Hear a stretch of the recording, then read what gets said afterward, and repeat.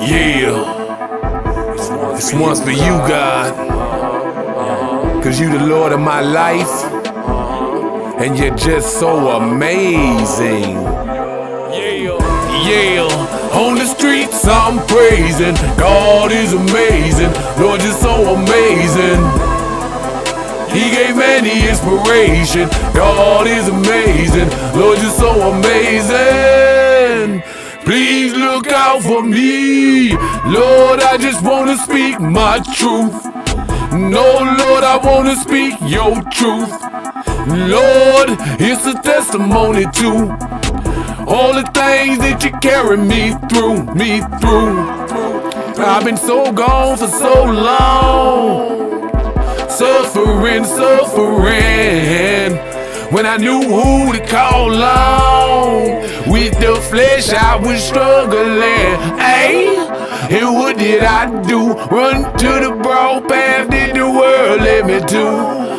Back then, if only I knew what Jehovah had in store, I would've never run to you. Hey, on the streets I'm praising, God is amazing, Lord, you're so amazing. He gave man the inspiration, God is amazing, Lord, you're so amazing.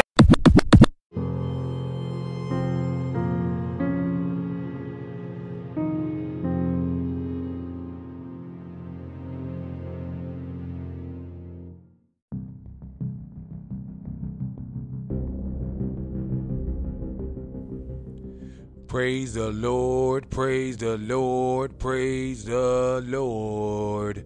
You are now worshiping with and rocking with now the Living Word Ministry. That's now the Living Word Ministry. You heard me. That's now the Living Word Ministry. No one without. Well, we believe no one should go without the gospel. No one should go without truth. No one should go without the way, the life. No one should go without salvation. No one should go without Jesus Christ, your general, the King, hallelujah, the Savior. Jesus Christ, the Comforter, the Keeper, the Sacrifice. Jesus Christ, the one with whom the Father is well pleased when he sees us, because we are covered in him if you have accepted him. Jesus Christ, the name of power, the name of authority, the only name that can heal you. Jesus Christ, the only name that can bring you and strengthen you and to encourage you to let go of the evil ways that you once operated in, that we once operated in. Jesus Christ. Welcome, welcome, welcome. I am your host, Apostle A.P. Shepherd, as I have been called out, set apart, and ordained since before time began to bring you the gospel, the truth, the gospel, the way, the gospel, the life of the kingdom of God. So help me, Jesus. Just want to take this time to thank you for coming and tuning in, as this is a special episode. We're here on Christmas Eve, and the eve of the day, the day before we celebrate Jesus being born into this world. Even though no one specifically knows the exact day, some believe in Hebraic culture they are more close to knowing his date, actually from times that have been kept according to even the Roman calendar from Roman jurisdiction of the Hellenistic Jews, which are Jews who had diverged and blended in with Greek culture. Just wanted to throw that out there. But today we celebrate, we're on the day before, the eve, the day before of which we celebrate the birth of Jesus. And this is very crucial to our understanding of who Jesus truly is. Because in order to celebrate Christmas, which is the birth of Christ, the birth of the Anointed One, the birth of the one who was sent to bring us where God called us to be, we ultimately have to find ourselves in a place of worship, or in a position that is in right standing with God. in order to give the worship necessary to be received through God, to God properly. Now, when I say that, I'm not saying there's a certain amount of hoops to jump through. Jesus said that I am the way, the truth, and the life. No man can come to the Father but by me or through me. No man can come to God. No man can get to the true God unless he comes to Jesus. And so before I'm a little bit ahead of myself, but the Holy Spirit has stirred me up this morning, this afternoon, this evening, wherever you are. Listen, let's go with some prayer. Heavenly Father, we thank you for waking us up this morning. We thank you for keeping us throughout last night. We thank you for your presence. We thank you for being the comforter, the keeper, the doctor. We thank you for being our strength and our truth. Now, Holy Spirit, hallelujah, help us glorify the Father. Father, glorify your name in this moment. Glorify your name through this word. You get all the props. You get all the credits. We give it all to you because without you, we have nothing. I wouldn't even be able to talk. I wouldn't be alive. None of us would be alive if it wasn't for you. Let your word fall into the minds, hearts, and souls of everyone under the sound of my voice. Let their hearts be open for your word. Let their hearts be open to your word. Let their mind be open to your word. Let their soul be open to your word. Let it be planted into their hearts and souls, and let it grow in them as the Holy Spirit waters it from, hallelujah, place to place and gives them the knowledge of who you are and gives us a greater revelation of who you are for those that know you. Father, I honor you today. I bless your holy, mighty, and righteous name. There is none like you in all of the earth, and you are mighty. Show yourself, show your word, and do it like only you can. In Jesus' mighty name, amen.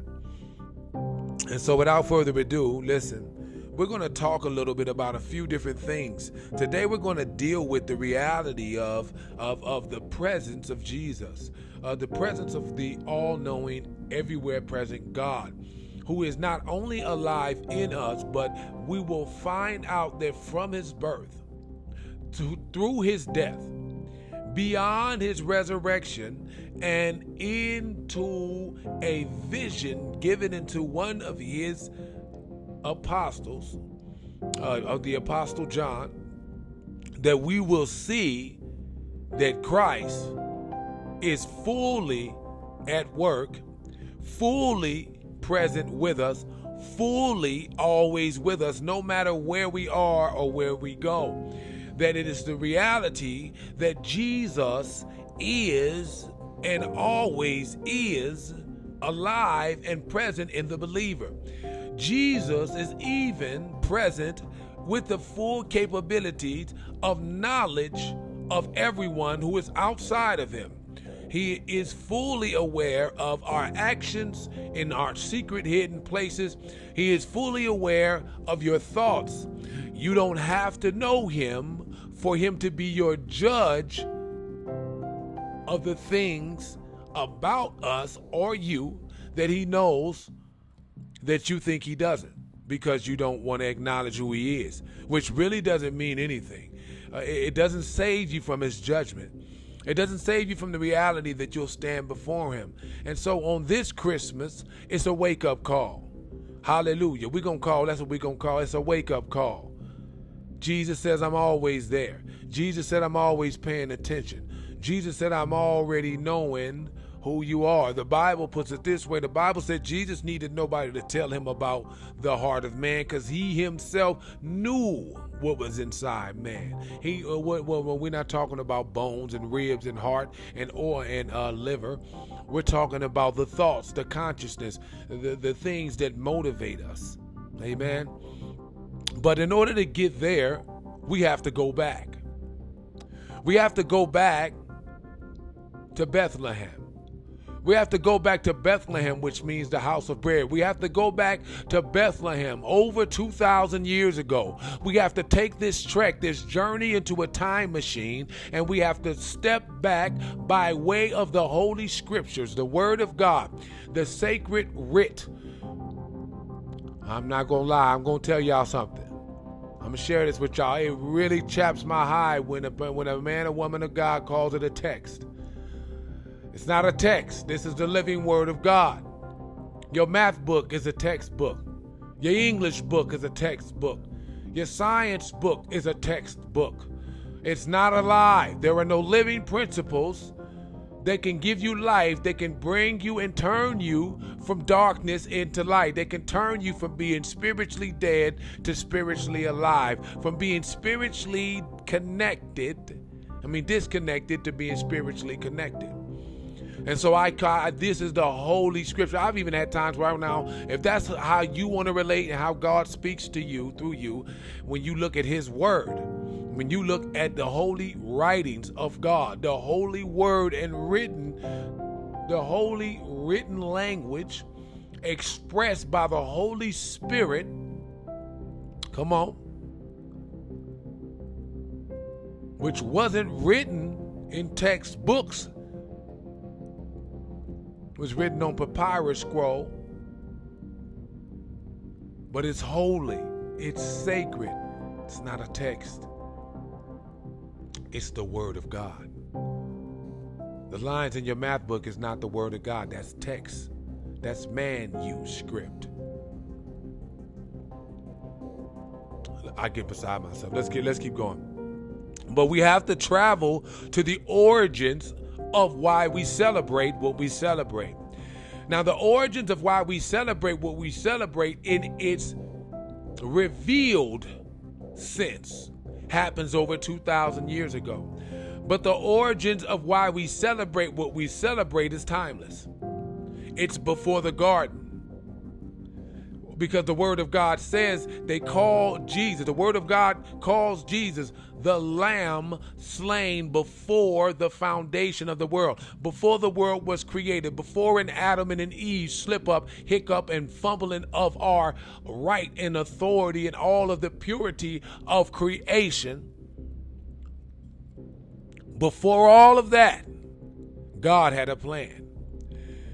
God had a plan that would be accomplished whether man succeeded or failed in the garden. God has a plan that will be accomplished whether your pastor or your bishop fails in their ministry. God has a plan that will succeed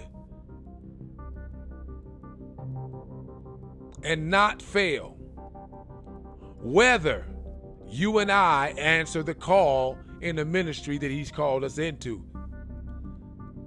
Because it was already written in His heart. It was already written in His mind. It was already written in the eternal essence of who God is.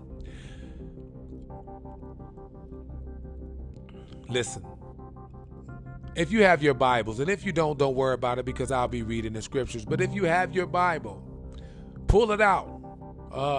Pull out your Bible if you have it. If you don't have your Bible, then go ahead and just follow me. Amen. As I follow Christ. Don't follow me if I ain't following Christ. Hey. Shama. Searamase. Yadeha. Listen. If you don't have your Bible, take some time to pause this right now. Don't pause it right now, but take some time to pause this after I say what I'm about to say right here. And download a Bible. Download a Holy Bible. Preferably one with multiple translations. But if you can stick with the King James, get the King James. But get one with multiple versions. Amen. So listen. Go to the Gospel of Luke. We're going to start at the Gospel of Luke, chapter, where are we? Chapter 1, verse,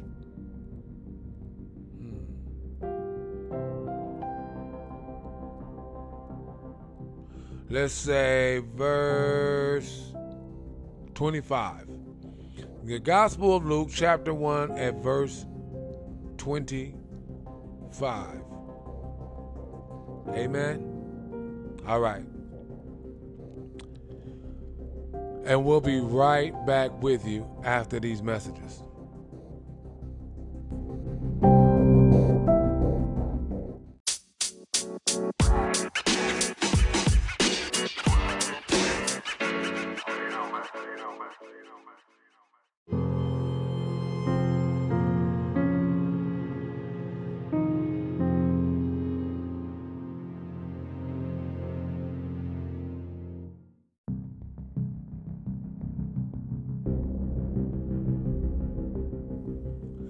Listen. I was sitting here and the Holy Ghost hit me and said, warn the people for Christmas.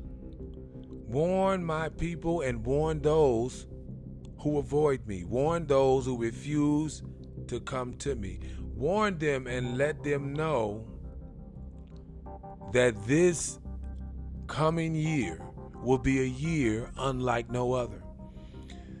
Warn them, my son, from me. Warn them from me, because I have set you as a watchman on the wall, to lean into the distance and to look and see the signs of the times.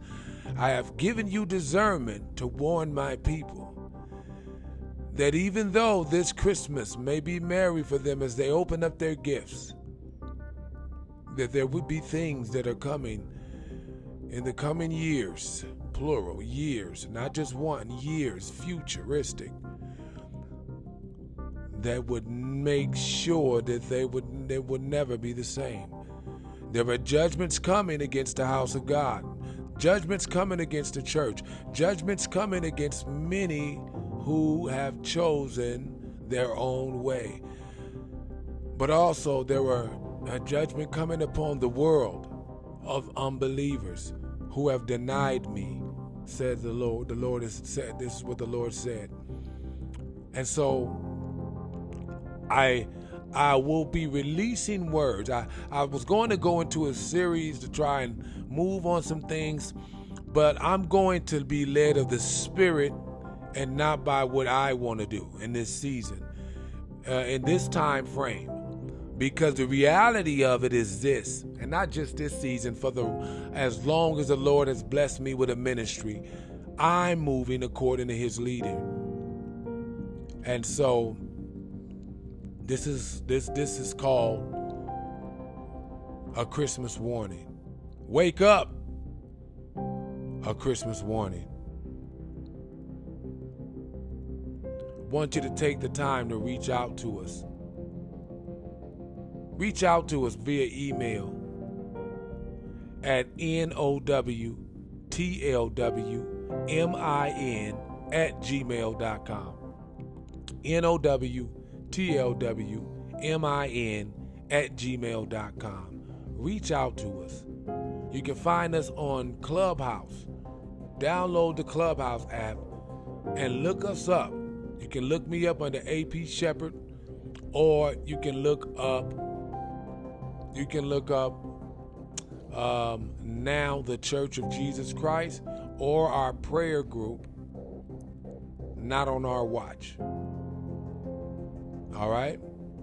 So, I just pray that the Lord gives you the insight to receive everything without being offended in this season. Because the Lord revealed to me that offense will be a very strong weapon against the enemy, against the body of Christ, and against those who would rather believe a lie. This is the time for you to wake up from your slumber, and to wake up from the slumber of sleep, and to be awakened to the things of God. May God be with you as you arise into your new destiny. In Jesus' name, amen.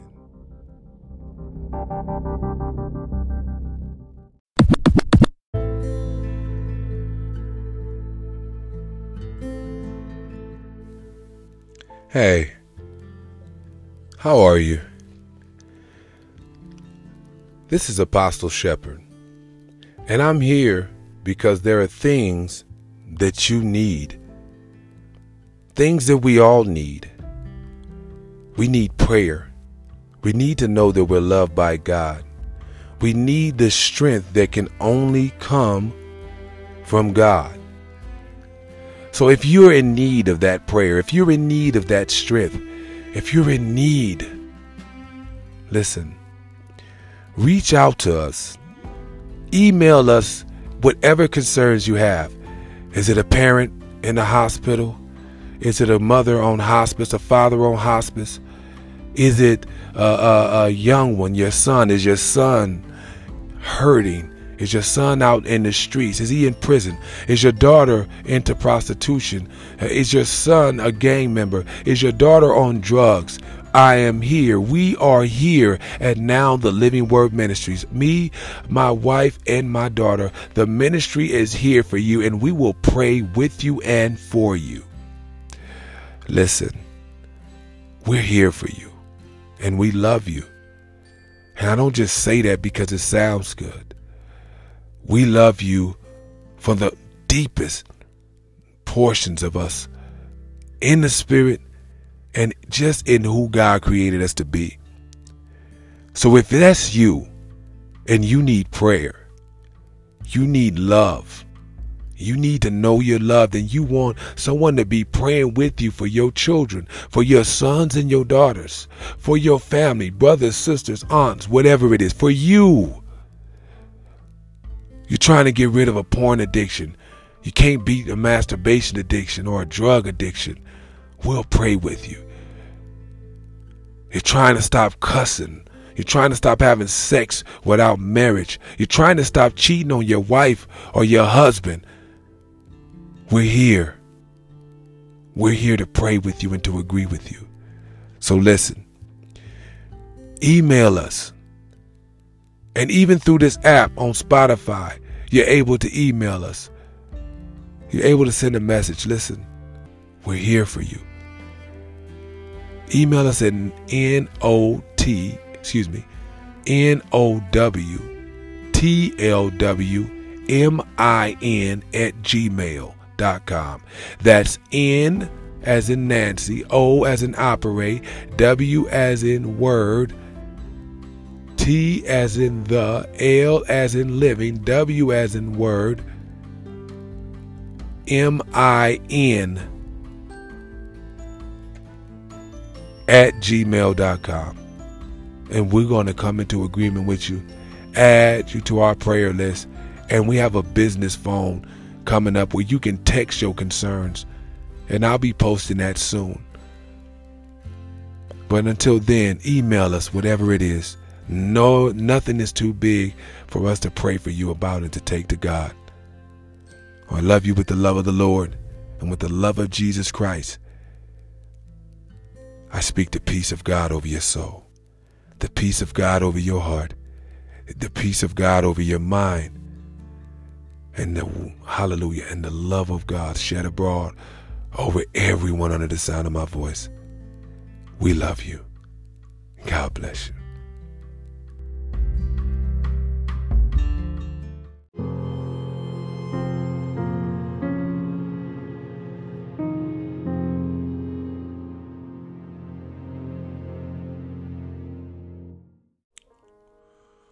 Welcome back. You are now worshiping with and rocking with Now the Living Word Ministries. Now the Living Word Ministry. That's Now the Living Word Ministry. Let's get into the Holy Scriptures. Luke chapter 1 at verse 25. Thus says the Lord has dealt with me in the days wherein he looked on to me to take away my reproach. Oh, no, that's not it right there. We're still inside. So, 26. And in the 6th month, the angel Gabriel was sent from God into a city of Galilee named Nazareth, to a virgin espoused to a man whose name was Joseph, of the house of David, and the virgin's name was Mary.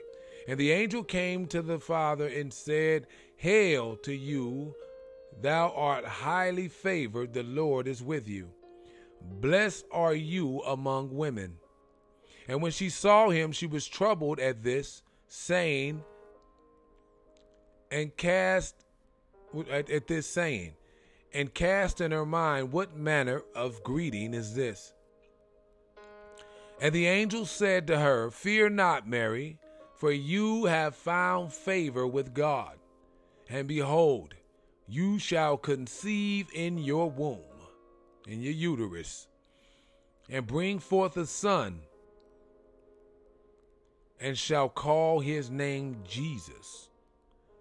He shall be great, and he shall be called the Son of the Highest, and the Lord God shall give to him the throne of his father David. And he shall reign over the house of Jacob forever, and of his kingdom there shall be no end. Then said Mary to the angel, how shall this be, seeing I have known not a man? How is this going to happen if I am still a virgin? I've never been with a man. This is what Mary is saying, Jesus' mother. And the angel answered and said to her, the Holy Ghost shall come upon you, and the power of the highest shall overshadow you. Therefore also that holy thing which shall be born of you shall be called the Son of God. And behold, your cousin Elizabeth, she hath conceived a son in her old age, and this is the 6th month with her, who was called barren. In other words, she was unable to have a child. For with God nothing shall be impossible. With God nothing shall be impossible. Now watch what Mary says. And Mary said, behold, at verse 38, the handmaid of the Lord, be it unto me according to your word. And the angel of the Lord departed from her.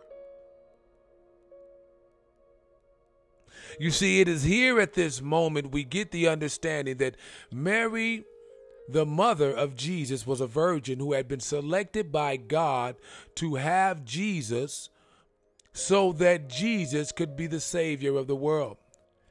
I could get into telling you why, with the importance of Jesus being born of Mary and not of Joseph. But the focus here is Jesus today. The birth of Jesus.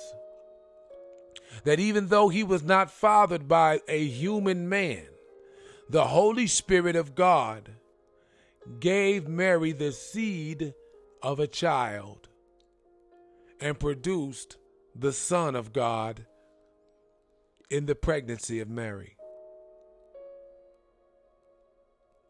Mary was visited by the messenger angel Gabriel, and Gabriel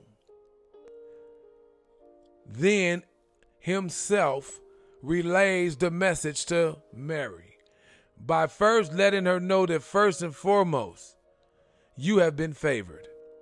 You have been chosen and you have been blessed because you are going to give birth to the Savior of the whole world.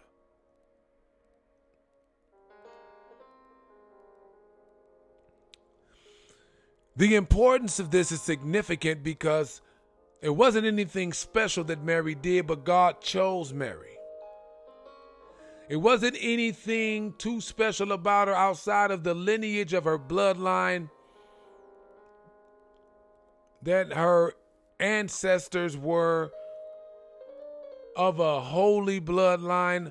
It was that God had chosen her for the purpose of saving everyone, of saving you and saving me and bringing us back to God, of reconciling, reconnecting,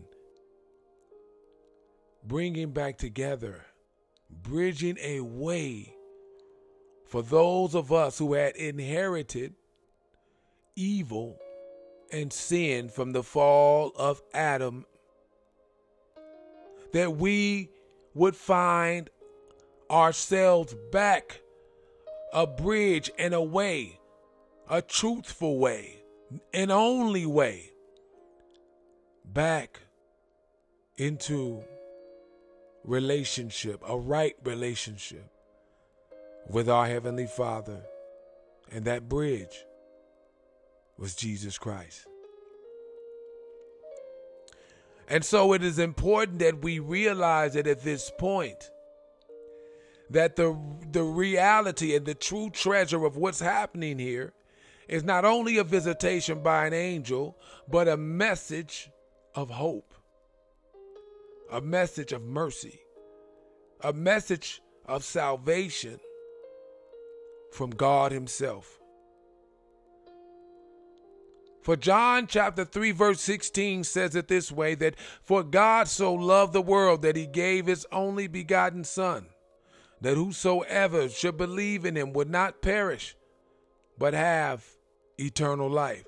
For God did not send his Son into the world to judge the world, but through him the world might be saved. This was the birth of salvation for a people that had gone on rejecting God for centuries. This is hope for a people who had grown so evil and set in their own ways that God's mercy had to step in. Psalm 30 verse 5 puts it this way, that God's anger endures for a short while, but his favor endures forever. His mercy endures forever. And in that mercy, God decides to become a human, to do what no other human is able to do. And that's save himself, save herself. This is the reason that we are celebrating. But within this is also a double-sided blessing. Because it's a blessing to those willing to receive, and it's a bad news and a curse, or remaining under a curse, for those who reject and deny. Listen, this Christmas, God wants me to give us encouragement through a warning. That there is a gift that was given to you, given to me, given to us, given to those who would accept Jesus and those who would deny him over 2,000 years ago. And that gift was God himself, wrapped in a human body, presented as a baby in human weakness.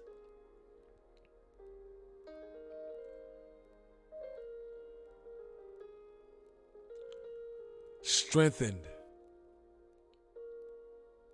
through faithfulness to God, and empowered when it was time to begin ministry.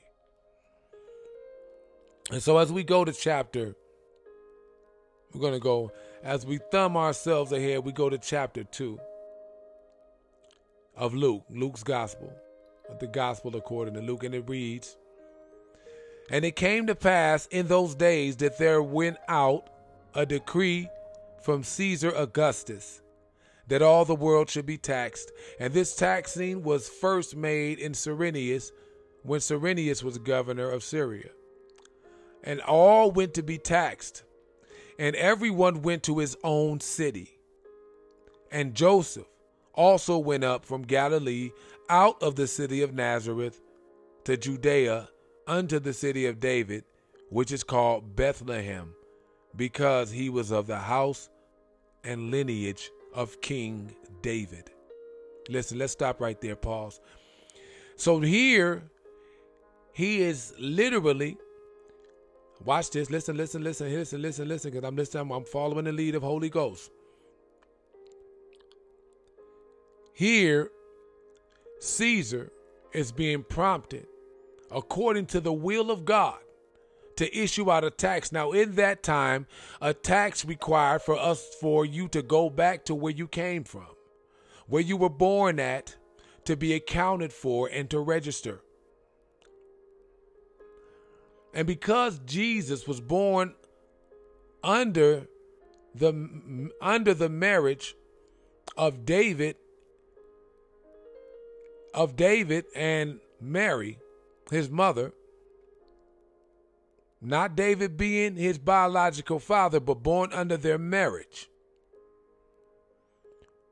that meant for him to go home with David to David's place of birth, which was Bethlehem, the house of bread. Bethlehem would connect this to a prophecy given by one of the prophets, I believe it was Isaiah, that he would be born in Bethlehem. Bethlehem, Judah is the actual name if you go into the older, but born in Bethlehem to fulfill the prophecy of the coming Messiah, the anointed king, who would save mankind from themselves. Listen, to be taxed with Mary, his espoused wife, being great with child. So she was pregnant at this time, hadn't given birth yet. And so it was that while they were there, the days were accomplished that she should be delivered. Look at the genius of God, that he would have her moved in motion to be presented and placed in a place where the prophets had spoken of thousands of years before the birth of Jesus, that he would be born, so that he could be born there. And she brought forth her firstborn son and wrapped him in swaddling clothes and laid him in a manger, because there was no room for them in the inn.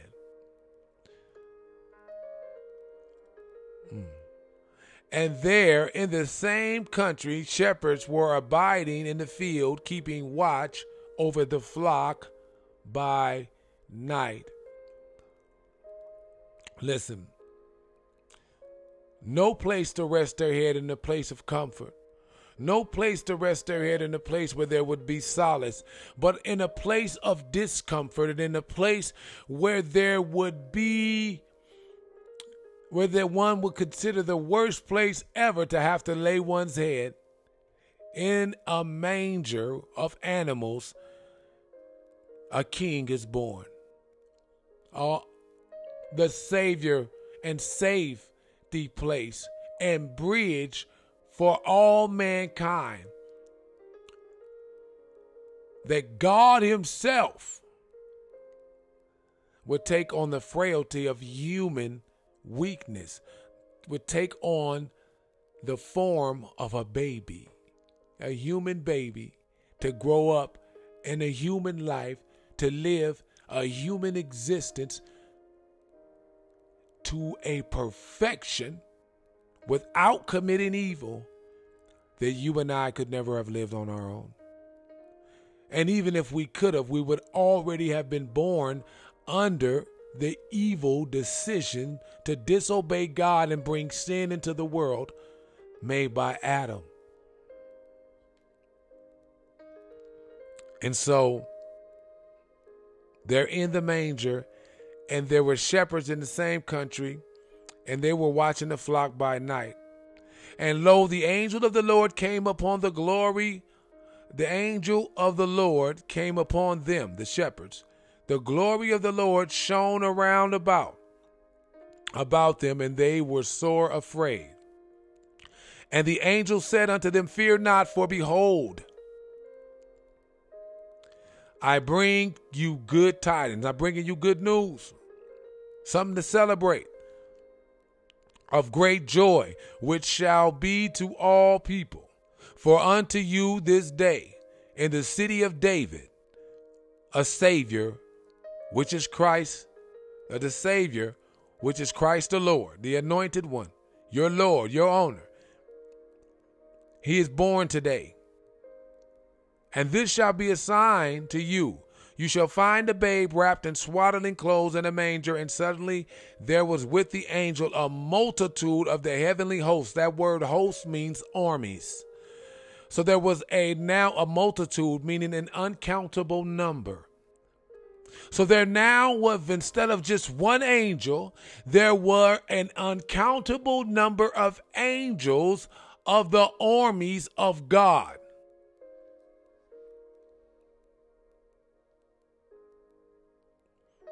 And they were praising God and saying, Glory to God in the highest, and on earth, peace and goodwill toward men. That saying that this very gesture of God taking on the form of humanity in its most fragile, weakest state was a sign of God's goodwill and peace towards man, even after man had rejected God. Hear me. Hear what the Holy Spirit is saying to the church. And it came to pass that as the angels were going away from them, the shepherds said to one to another, let us now go even unto Bethlehem and see this thing which has come to pass, which the Lord has made known to us. And they came with haste and found Mary and Joseph and the babe lying in a manger. Now, when they received the word with glory, they came. These were not, the Bible doesn't tell us that these were worshipers of God. They didn't say that they were in the temple worshiping and praising. They didn't say that they were religious priests or of the highest Levitical order. They didn't say that they were in that particular realm, but they were they were shepherds who were in the field,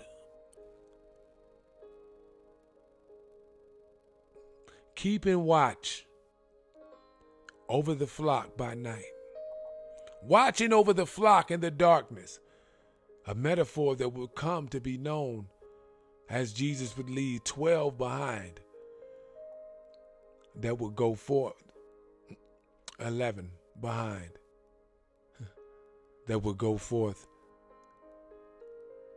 as shepherds under the great shepherd to lead the sheep through the darkness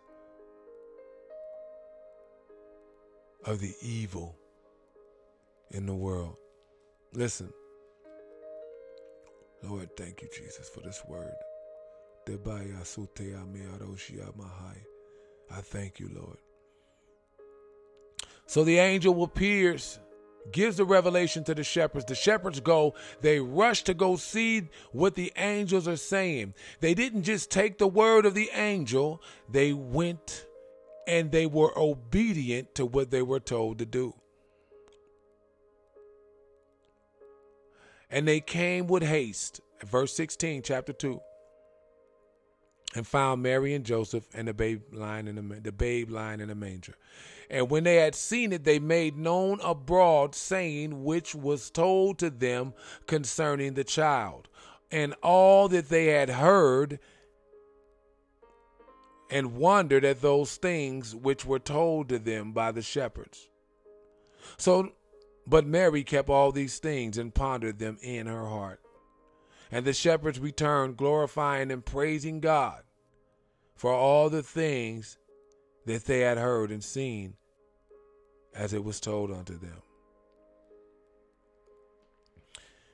And so after the shepherds get the word, not only do they go and see the word to see what was accomplished, they decide within themselves that they would share this word and explain to Mary and all that were there present what had happened. They had explained that the angel appeared, that before they knew it, it was an uncountable number of angels, that they were all singing and praising God, how scared they were at first, but then they were filled with joy, and that they had to come see this thing that was told to them. The birth of the Savior, the righteous one.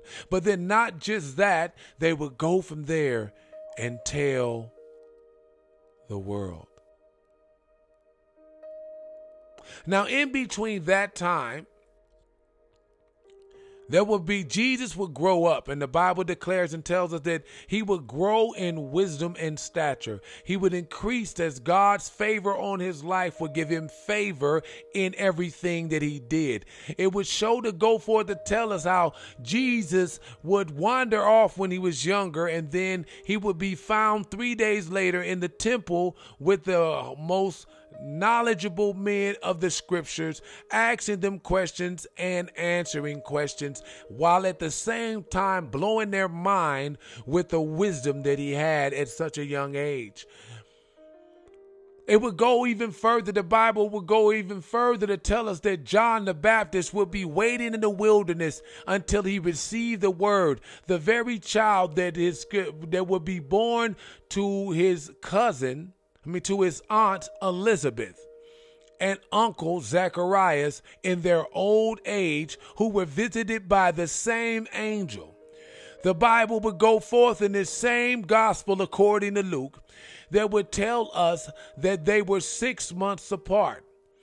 That she was already 6 months. Elizabeth was already 6 months by the time Mary came to visit her.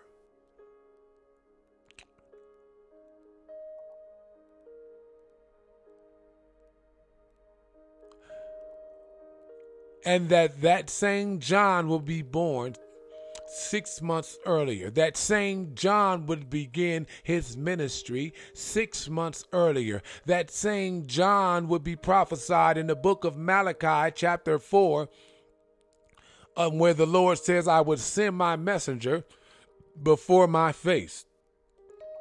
That same John would leave his family at an age old enough to go live in the wilderness until the calling of the Lord. That same John would then be called by God and told to go and to preach and to begin baptizing for the repentance or remission of sins.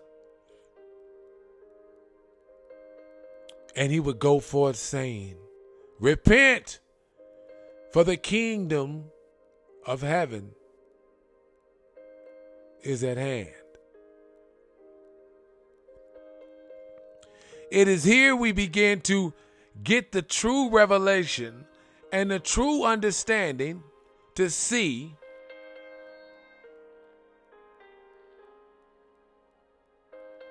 that John was sent to do what God had sent him to do, and that was to make the way. But in between this time, now John begins to baptize. And as John is baptizing, John is telling them of one that is coming that is greater than he is, even though he is going to come after he starts his ministry, that one would come after and walk in a ministry that was greater than his, because that one that came after him would have existed before him.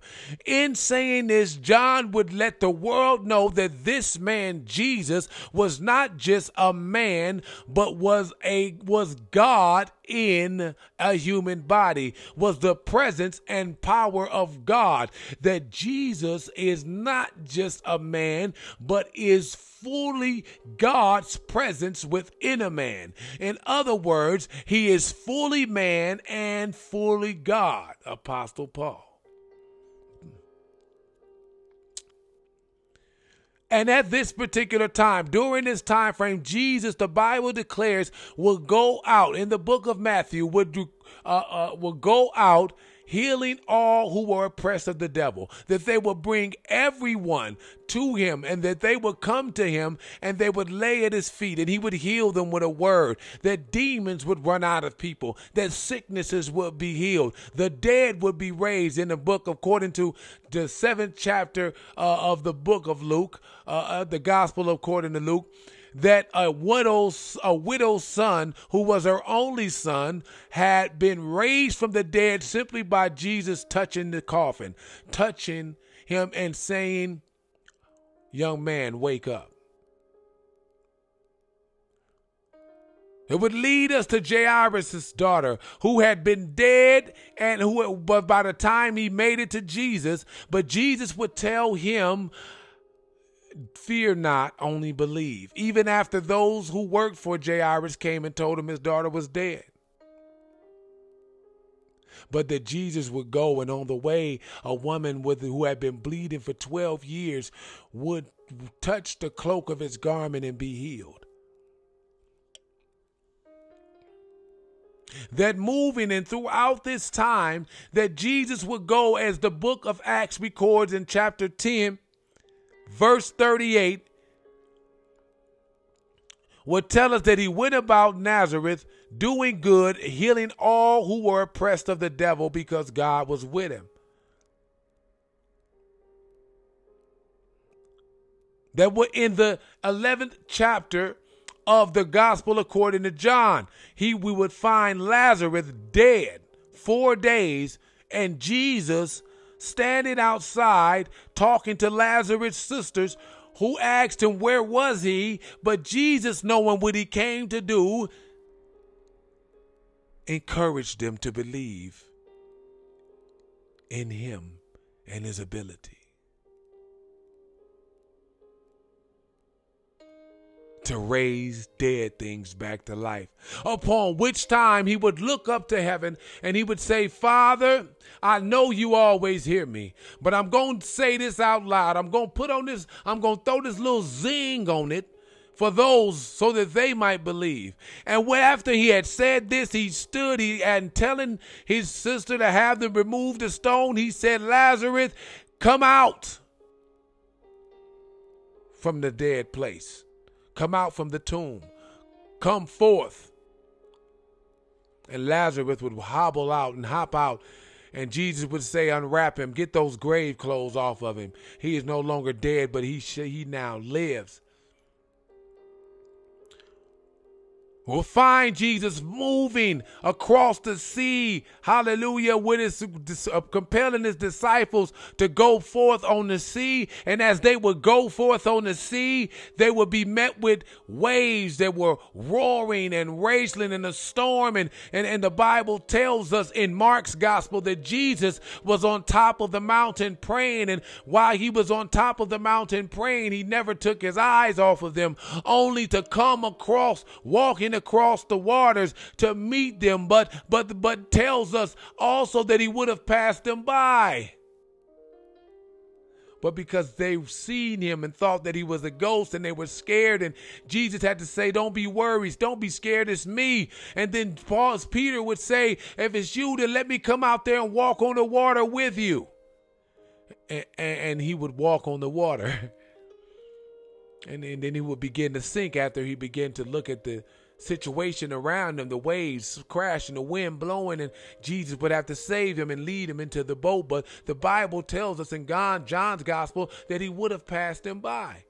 Why? Because he was already prepared to meet them where he sent them. The Bible would tell us that he cast 7 demons out of Mary Magdalene, who was grateful, and washed his feet with oil. The Bible would tell us that in between this time that one named Judas Iscariot, the most infamous betrayer and traitor of all time, would take time to go forth and betray him and to stab him in the back in the worst way by turning him over into the hands of those who wanted to kill him. And even worse, doing it with a sign, becoming a traitor by kissing him on the cheek as a term of endearment, which would become a term of betrayal. Handing him over to be beat, to be bruised, to be riddled, to be attacked. But Jesus had already told his disciples that this would happen. And Peter said, no, not you. This won't be you, Lord. This ain't going to happen to you. And Jesus had to tell him, no, get behind me. It's not you talking. Satan is speaking through you. Get behind me, Satan. In other words, get out of my way.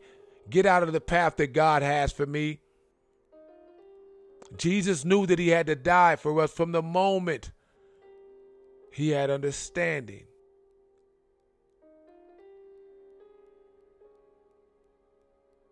He chose to die for us. And so in between this time, he's dealing with treacherous religious leaders of that time who were so bound up in religion and being worshiped themselves or looked to themselves as a form of God. Enforcing rules and adding rules and commandments and teachings that didn't come from God, bringing hard pressure and burden on the people that drove them away from God and from worship. And so Jesus comes and says, Come to me, all of you. John chapter 10. Come to me, all you who are burdened, heavy laden and burdened, and I will give you rest. He said, take my yoke, connect with me upon you. He said, I will give you rest for your weary souls, because my burden, the thing that I'm asking you to do, is easy and it's lightweight. And so we find Jesus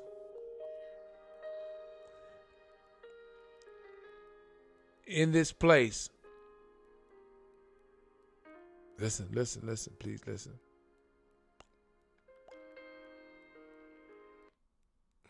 We find him in this place. This place where God is singling him out so that we will know that he is the only way.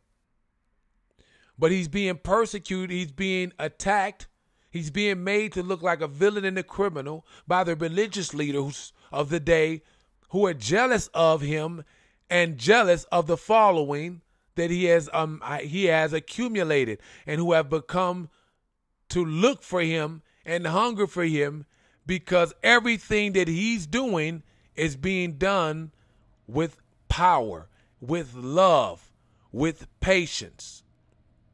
It is all being done so differently than they are used to it being done.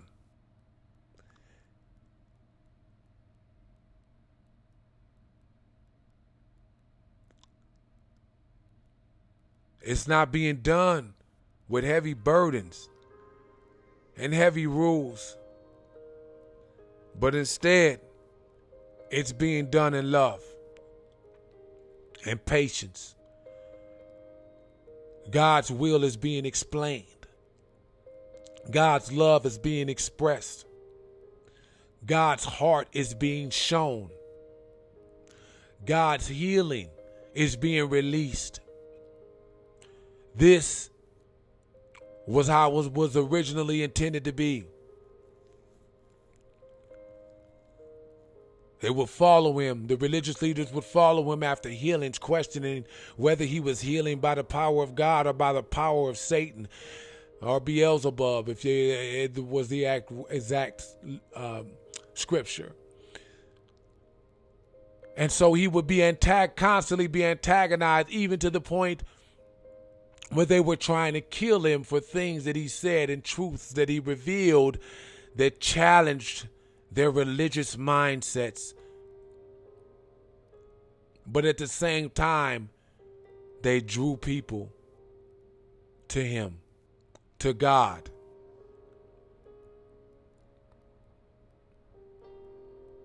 And meanwhile, in the backdrop, Judas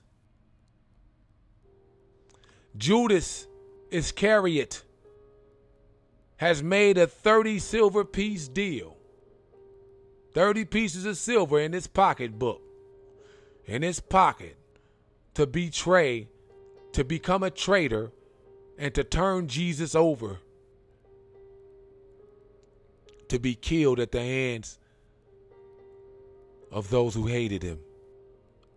If you look in the 12th chapter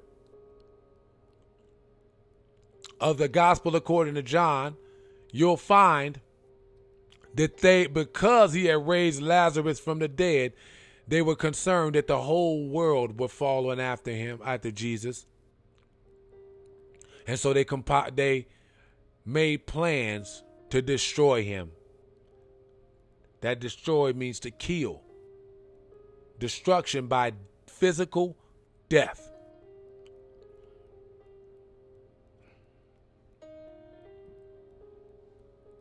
And so there comes that fateful night that they sit in the room, the upper room,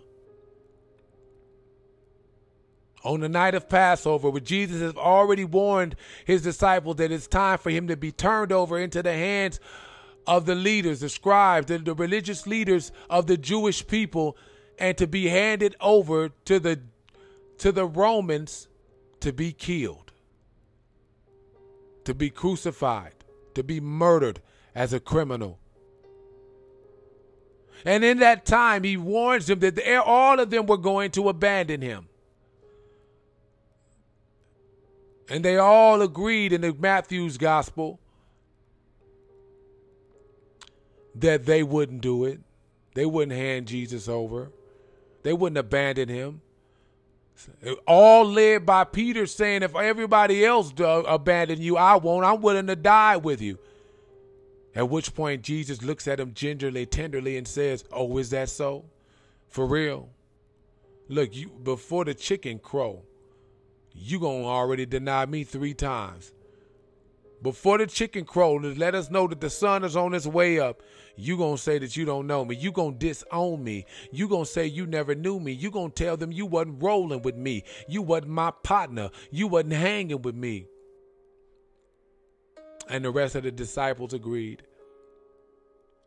And it was after that moment that Jesus begins to take them up, and communion begins as he takes the bread and he takes the wine, and he tells them that this is his body, and he breaks it and shares the bread with each one of them, and he tells them to eat it all, the first communion.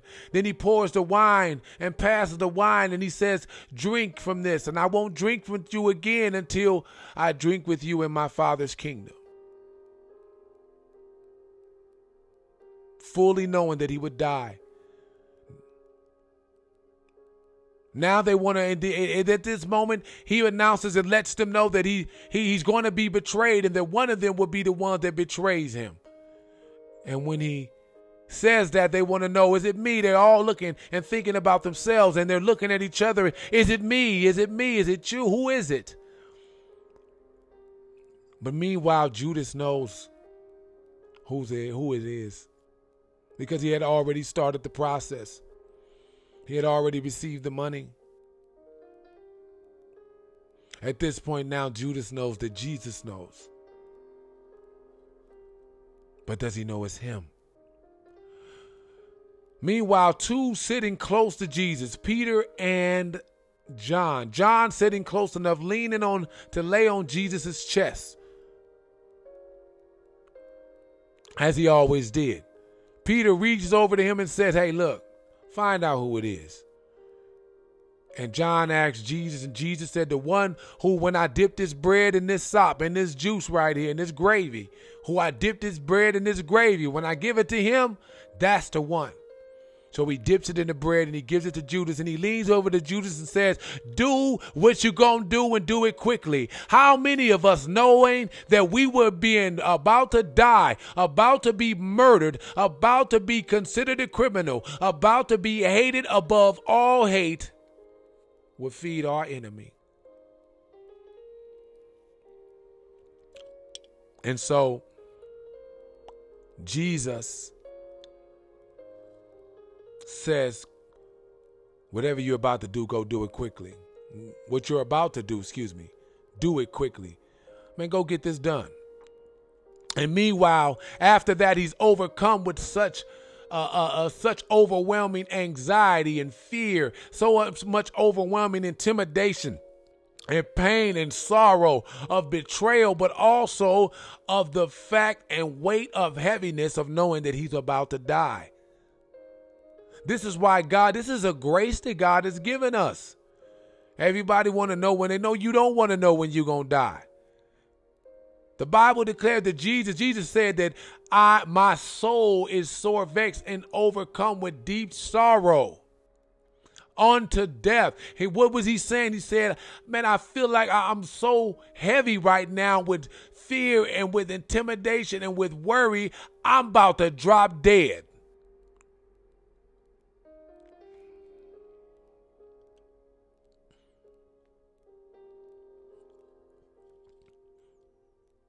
And so he takes James and John, and I believe it's Andrew, if I'm not mistaken, with him. Peter, James and John. And as they come to the place where they always met at, which is called the oil press. That's the translation. But it's called the Garden of Gethsemane, where they often met up at. And he says, look, y'all just watch with me. That watch means pray with me. Pray with me, pray for me and pray with me, because I'm about to go through something, and the thought of it, the weight of what I'm thinking about, what's about to happen, because he knew what was going to happen to him, is killing me inside. And so he comes back, they sleep. He come back an hour later, they sleep again. He said, man, y'all can't watch with me. You can't pray with me. You can't intercede. You can't pray to God for me. You can't pray with me. You can't come in here and pray to me, pray with me. As he sat there and he asked God, he said, is there any other way to do this? Can this cup pass for me? Is there some other way we can do this? And as he comes back the third time, he says, nevertheless, it's not what I want to be done. Father, let what you have ordered to be done. Let your will be done. And it's done. And at that moment, he comes back. He finds him asleep. He tells him, look, arise. The ones who my betrayer is at hand. The ones who have come to get me, the Son of Man. I am being turned over into the hands of my murderers to be killed and crucified. Listen. It goes on from there that he's grabbed. Before they ask who is Jesus Christ, and he says, I am he, the sheer force of his word, the power of the weight of his words. This is recorded in John's gospel, I believe in chapter 19. And when he says, I am he, the force and power of his word, of not wanting to go, of not wanting to be killed, of not wanting to go there, the force and sheer power and magnitude of his words knocks everyone that came to kill him to the ground. They get back up and he asks him again, who you looking for? They said, we're looking for Jesus of Nazareth. He said, look, I'm him. Don't touch none of them. Just take me. And he fulfilled the scripture. He fulfilled the scripture that not one that you have given me was harmed. But in that time when he was in that garden, he prayed a prayer. In John chapter 17, now for time constraints, I want you to read it on your own, where he asks for those who believe to be with him, for the Father to protect those, for those who believe on his name to be where he is, and to keep them from the evil in the world, and to protect us from the evil in the world.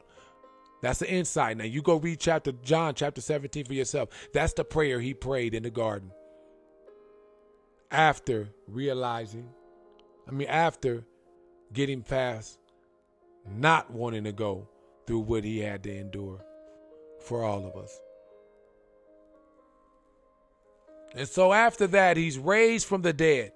After that, he's beaten, he's bruised, he's whipped, he's made a criminal. A crown of thorns is placed on his head. His beard is being snatched out. He's being assaulted left and right. They bring him to the beating post. He's beaten with rods. He's whipped with a whip that rips out the rip with glass and bits of bone in the chain fragments of it that rip out portions of his back and his internal organs and the muscle meat of his entire body mass. And he's going through all of this torture and he's being questioned. But before that, he's been questioned by Pontius Pilate. Before that, he's being questioned. He's being asked questions by the high priest. He's being taken from house to house in a trial by night, or hidden from those who could actually say and testify on his behalf. He's being railroaded.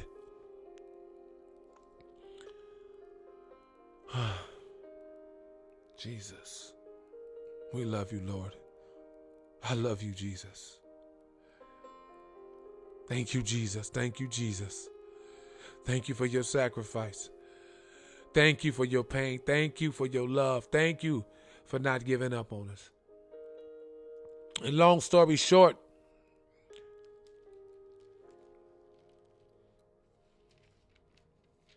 we find Jesus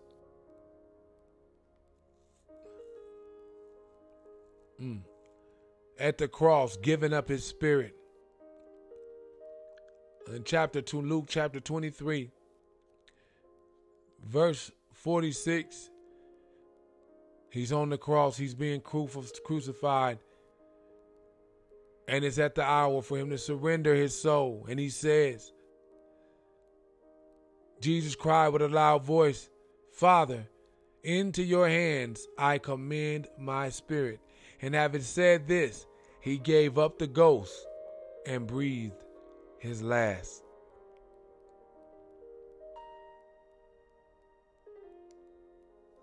After this, he's seen several places. 3 days have gone to pass, and he's arisen from the grave. He's been seen by Mary Magdalene, who came and told the disciples. No one believes her. Came and told and then the two on the road to Emmaus came and tell the disciples, and they still don't believe.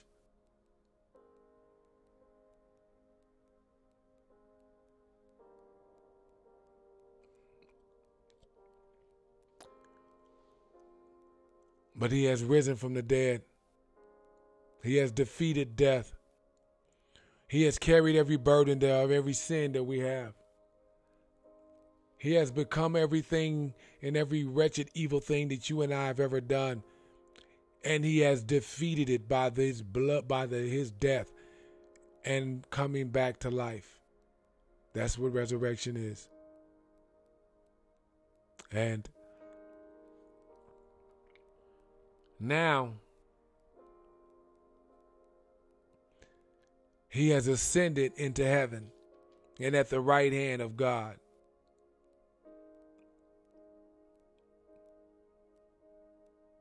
He is now at the right hand of the Father. He is now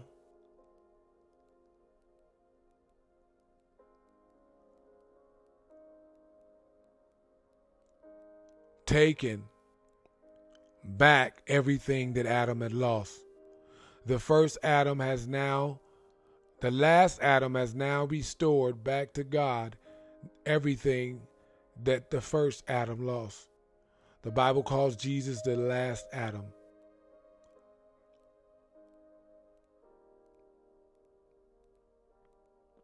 Listen.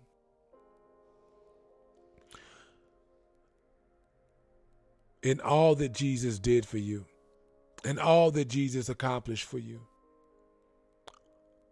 for those of you who don't have him, don't you think he deserves for you to give him a try? He deserves for you to make him your Savior. He deserves for you to make him your salvation.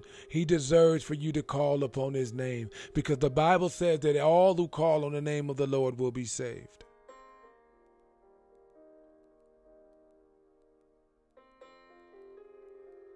Listen, for those of us that are in the church and that are saved, I want to share this with you. And I'm gone. Just give me another 5 minutes. Turn your Bible to Revelation chapter, first chapter.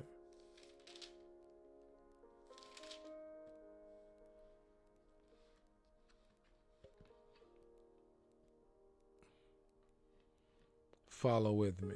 Let me see where we're going to go. Verse.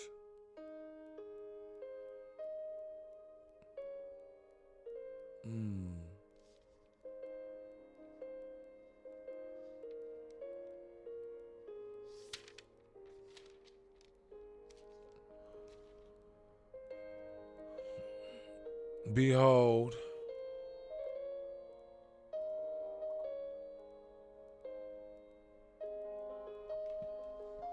we'll be right back.